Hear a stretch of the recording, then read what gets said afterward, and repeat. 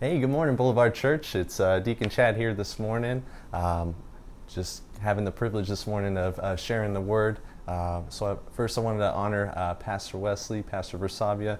Thank you guys so much just for the opportunity and the honor, just for sharing the Word of God, because the Word of God is truth, it's life, and there's power in it. And so I'm excited because we're definitely going to be diving into the Word today. And then I also want to just take some time just to honor everyone else during this time that's really been stepping up here in our church and just the churches across the nation, across the globe actually, and just making services available online and just interacting with people while they're social distancing. You guys are awesome. Thank you for everything you do. So as you guys know, we've been going through a series. We've been going through our three pillars, and we are in the pillar, the heart for the house, and this has been a message on community, and we've had a lot of great messages so far. And I have the privilege of bringing a message today titled Members of One Another. I'm just going to go ahead and pray, and then we're going to go ahead and get right into it. So Father God, we just thank you for today. We thank you for all that you're going to do. God, I just ask that you would speak through me, God, Lord, that you would just make known what you want to make known, God, Lord. Just bring revelation, God, Lord, and help us to just grow together. We thank you. We ask these things in Jesus' name. Amen. All right. Let's just go ahead and jump right in. I feel like I'm going to do this like the book of James. It starts out with a little greeting, and then it just gets right to the nitty-gritty. So actually, if you have your Bibles, go ahead and open up to Romans chapter 12, verses 4 through 5. We're going to be in verses 4 and 5. And then we're going to have a nice Bible up there on the screen. So this is going to say, "For as in one body we have many members, and the members do not all have the same function, so we, though many, are one body in Christ, and individually members of one another." I'm going to read that one more time. It says, "For as in one body we have many members, and the members do not all have the same function, so we, though many, are one body in Christ, and individually members of one another." That's awesome. We, as the church, we make up the body of Christ. And I don't mean just Boulevard Church, I mean the church as a whole. You know, what makes up the church are the born-again believers, those that have placed their faith and trust in Jesus, who have made Jesus their Lord, who have been indwelled by the Holy Spirit. These people, these are the church. Though we do see many institutions that we call church because it's a gathering of the people that are the church. And unfortunately, we see a lot of different divisions in the physical manifestation of what we see as the church, based off of just differences in doctrines and beliefs and things like that. But in reality, if we go back to the scripture, it says that we are one body in Christ. So the thing that unifies us is not necessarily whether we believe in baptism being fully submerged or being sprinkled or things of those nature, but whether we're in Christ or not. That's what makes up the church. And so I want to come from that perspective. We are the body of Christ. We are unified through Christ, his gospel, the work that he did on that cross, and him living inside of us. That's what unifies us as a body. So we have a common faith and a common hope, which is awesome.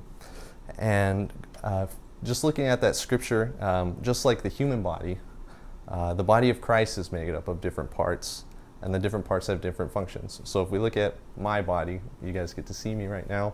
I have 2 eyes, I have a nose, I have a mouth, I got a couple of ears, I have some hair, but it's running away. But it's okay. It's just a part of life. But yeah, we see that. And just as I have these different parts and these different things, so does the body of Christ. And all those things, my eyes do different things than my nose does. My nose does a different thing than my ears do. And so we all have a different part or a different role to play in Christ's body. So each part and its function are necessary, and they actually work together with the whole body. No part is of any less value than another. So like, let's take for instance my hand, right? So this is my hand here. This is one hand. But my hand is actually made up of 28 different bones. So we got a few down here in my wrist. We have a few here for each finger. A few just make up the section of the palm. And and each of these fingers work together to accomplish something. So like, if I wanted to grab this bottle of water, all my fingers had to work together to grab this bottle of water, right? If my bones and my muscles and the things in my hands just decided not to work together, I wouldn't really be able to pick up the bottle of water. Each one of them would be trying to do its own kind of thing. So it's important that we work together. Okay.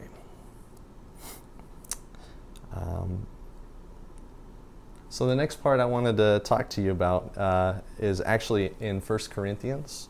We're going to start in chapter 12, starting in verse 15. We're going to go all the way up to 19.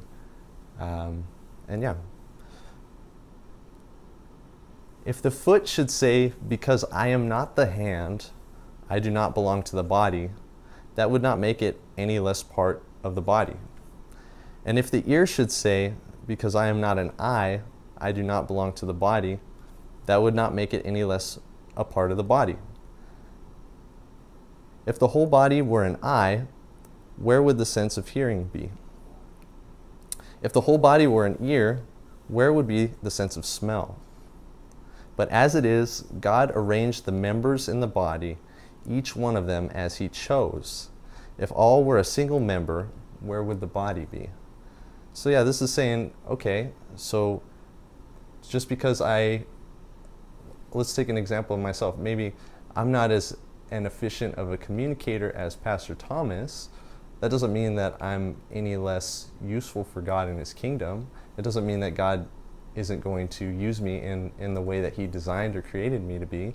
Or maybe that I don't prophesy or give words like Ernest gets and he's able to give by the power of the Spirit. That doesn't make me any less of part of the body. I have my part to play. Ernest has his part to play. Pastor Thomas has his part to play. And it's not really a means of comparison. And when we take it at this kind of a viewpoint, we can really see that each part is necessary. Like, going back to the hand, like, I was doing a little bit of research just on the human body, and if we just didn't have our pinky, we would lose half of our grip strength. And when we think of our pinky, it's like, what do we really do with our pinky? You know, it's like not really something that we really think about, but our pinky makes up for half of our grip strength, and that's pretty crazy, because it doesn't seem like it's very significant or that it does a whole lot. Because like, what do we do with our hands? We write, we eat, we do all these things, and we use like our thumb, our index, and our middle finger most of the time, or however you have learned to hold your utensils. The pinky, it doesn't seem like it does a whole lot, but learning that is just amazing to me, because it just shows, like, maybe even like the things we think that are insignificant or maybe don't have as much value as other parts actually work together to accomplish something. So we actually need those parts, which actually takes us to our next set of verses here. It's going to be 1 Corinthians chapter 12 again. We're going to jump up to verses 21 through 26. And it says, the eye cannot say to the hand, I have no need of you. Nor again the head to the feet, I have no need of you. On the contrary, the parts of the body that seem to be weaker are indispensable, and on those parts of the body that we think less honorable, we bestow greater honor. And our unpresentable parts are treated with greater modesty, which our more presentable parts do not require. But God has so composed the body, giving greater honor to the part that lacked it, that there may be no division in the body, but that the members may have the same care for one another. If one member suffers, all suffer together. If one member is honored, all rejoice together.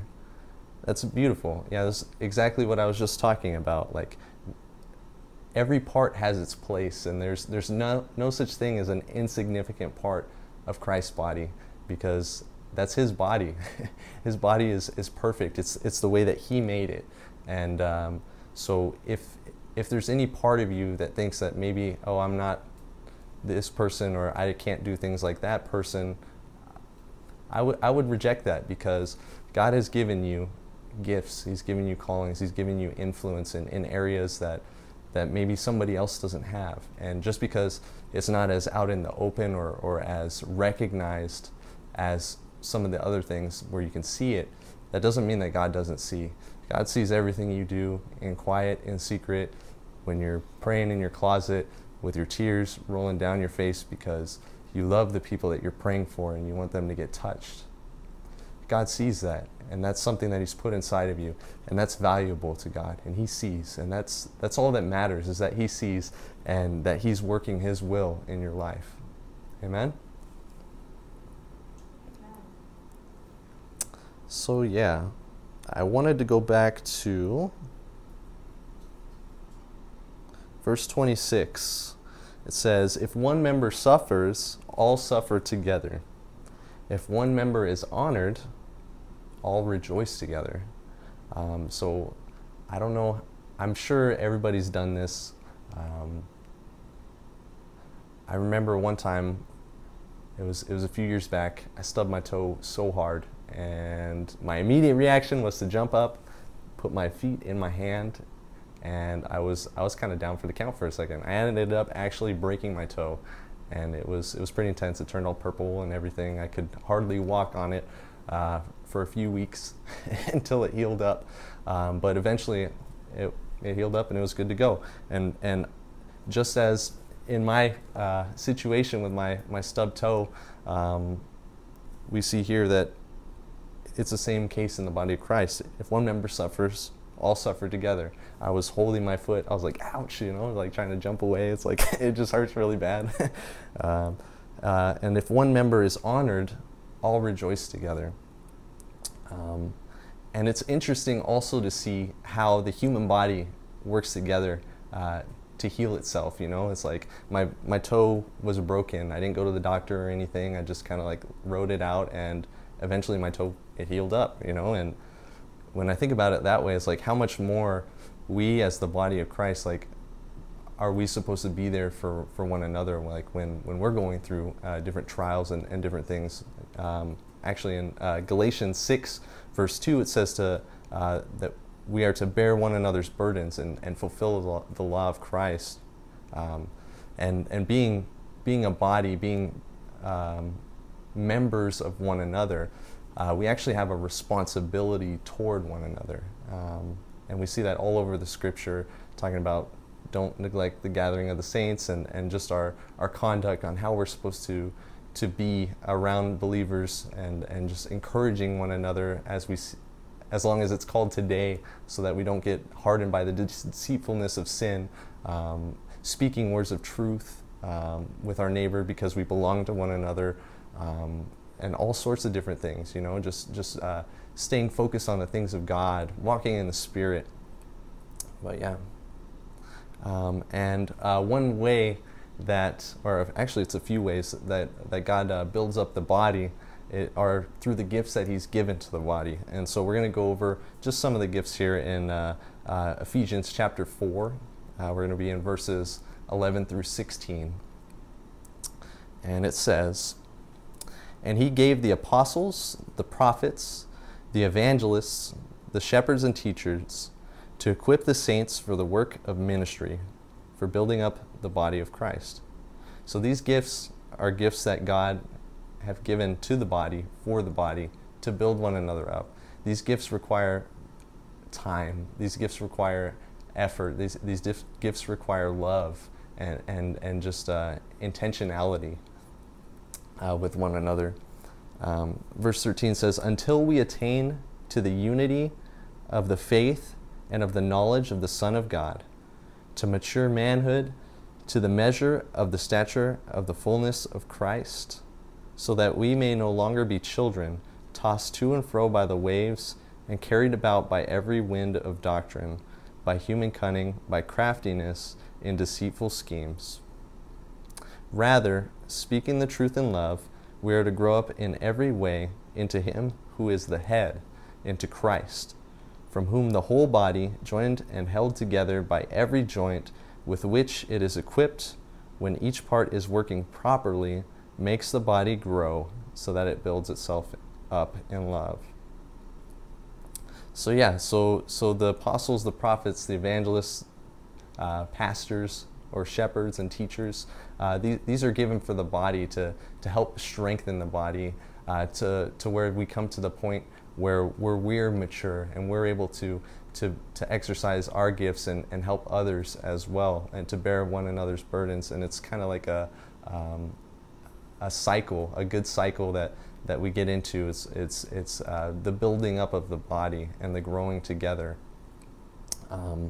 Going back to verse 16, it talks about from whom the whole body, joined and held together by every joint with which it is equipped, when each part is working properly, makes the body grow so that it builds itself up in love. So when we are in unity with one another, when we are working properly in harmony with one another and accomplishing the will of God in our lives, it makes the body of Christ grow. And the body is built up in love. And to grow together, we have to walk in the Spirit, which means walking in love. We got to put to death our fleshly nature and put on the new man that's in Christ. We got to be intentional about how we view things and how we spend our time and how we take our time with other people. And walking in love can look like a few of these different ways. Having accountability and being honest. I mean, it's going to be hard to grow together if you're not able to be honest. And honesty is I think it's the first step, one of the first steps towards overcoming an obstacle. Just being able to be honest with where you're at, and then also committing yourself to being accountable with somebody that you trust. That'll help propel you further in your relationship with God and help build you up. Another thing would be to look out for the needs of those around you. We're called to esteem others as higher than ourselves, and to look out for one another and kind of have others' interests in mind, and not just think about ourselves. So I would encourage you guys to practice that more, and as you practice that more, you'll see more opportunities to give and to pour out and to see growth. Another thing would be spending intentional time together. So not neglecting the gathering together, and just really digging in with one another and making the most of the time and being encouraging, speaking truth, and building one another up, stirring up the gifts. But yeah, that's pretty much what I had for you guys today. So I wanted to challenge you guys to ask God to lead you in some of these ways where you can help build one another up this week. So yeah, I hope you guys have a great rest of your week, a good time with your group. I love you guys, and I'll see you later.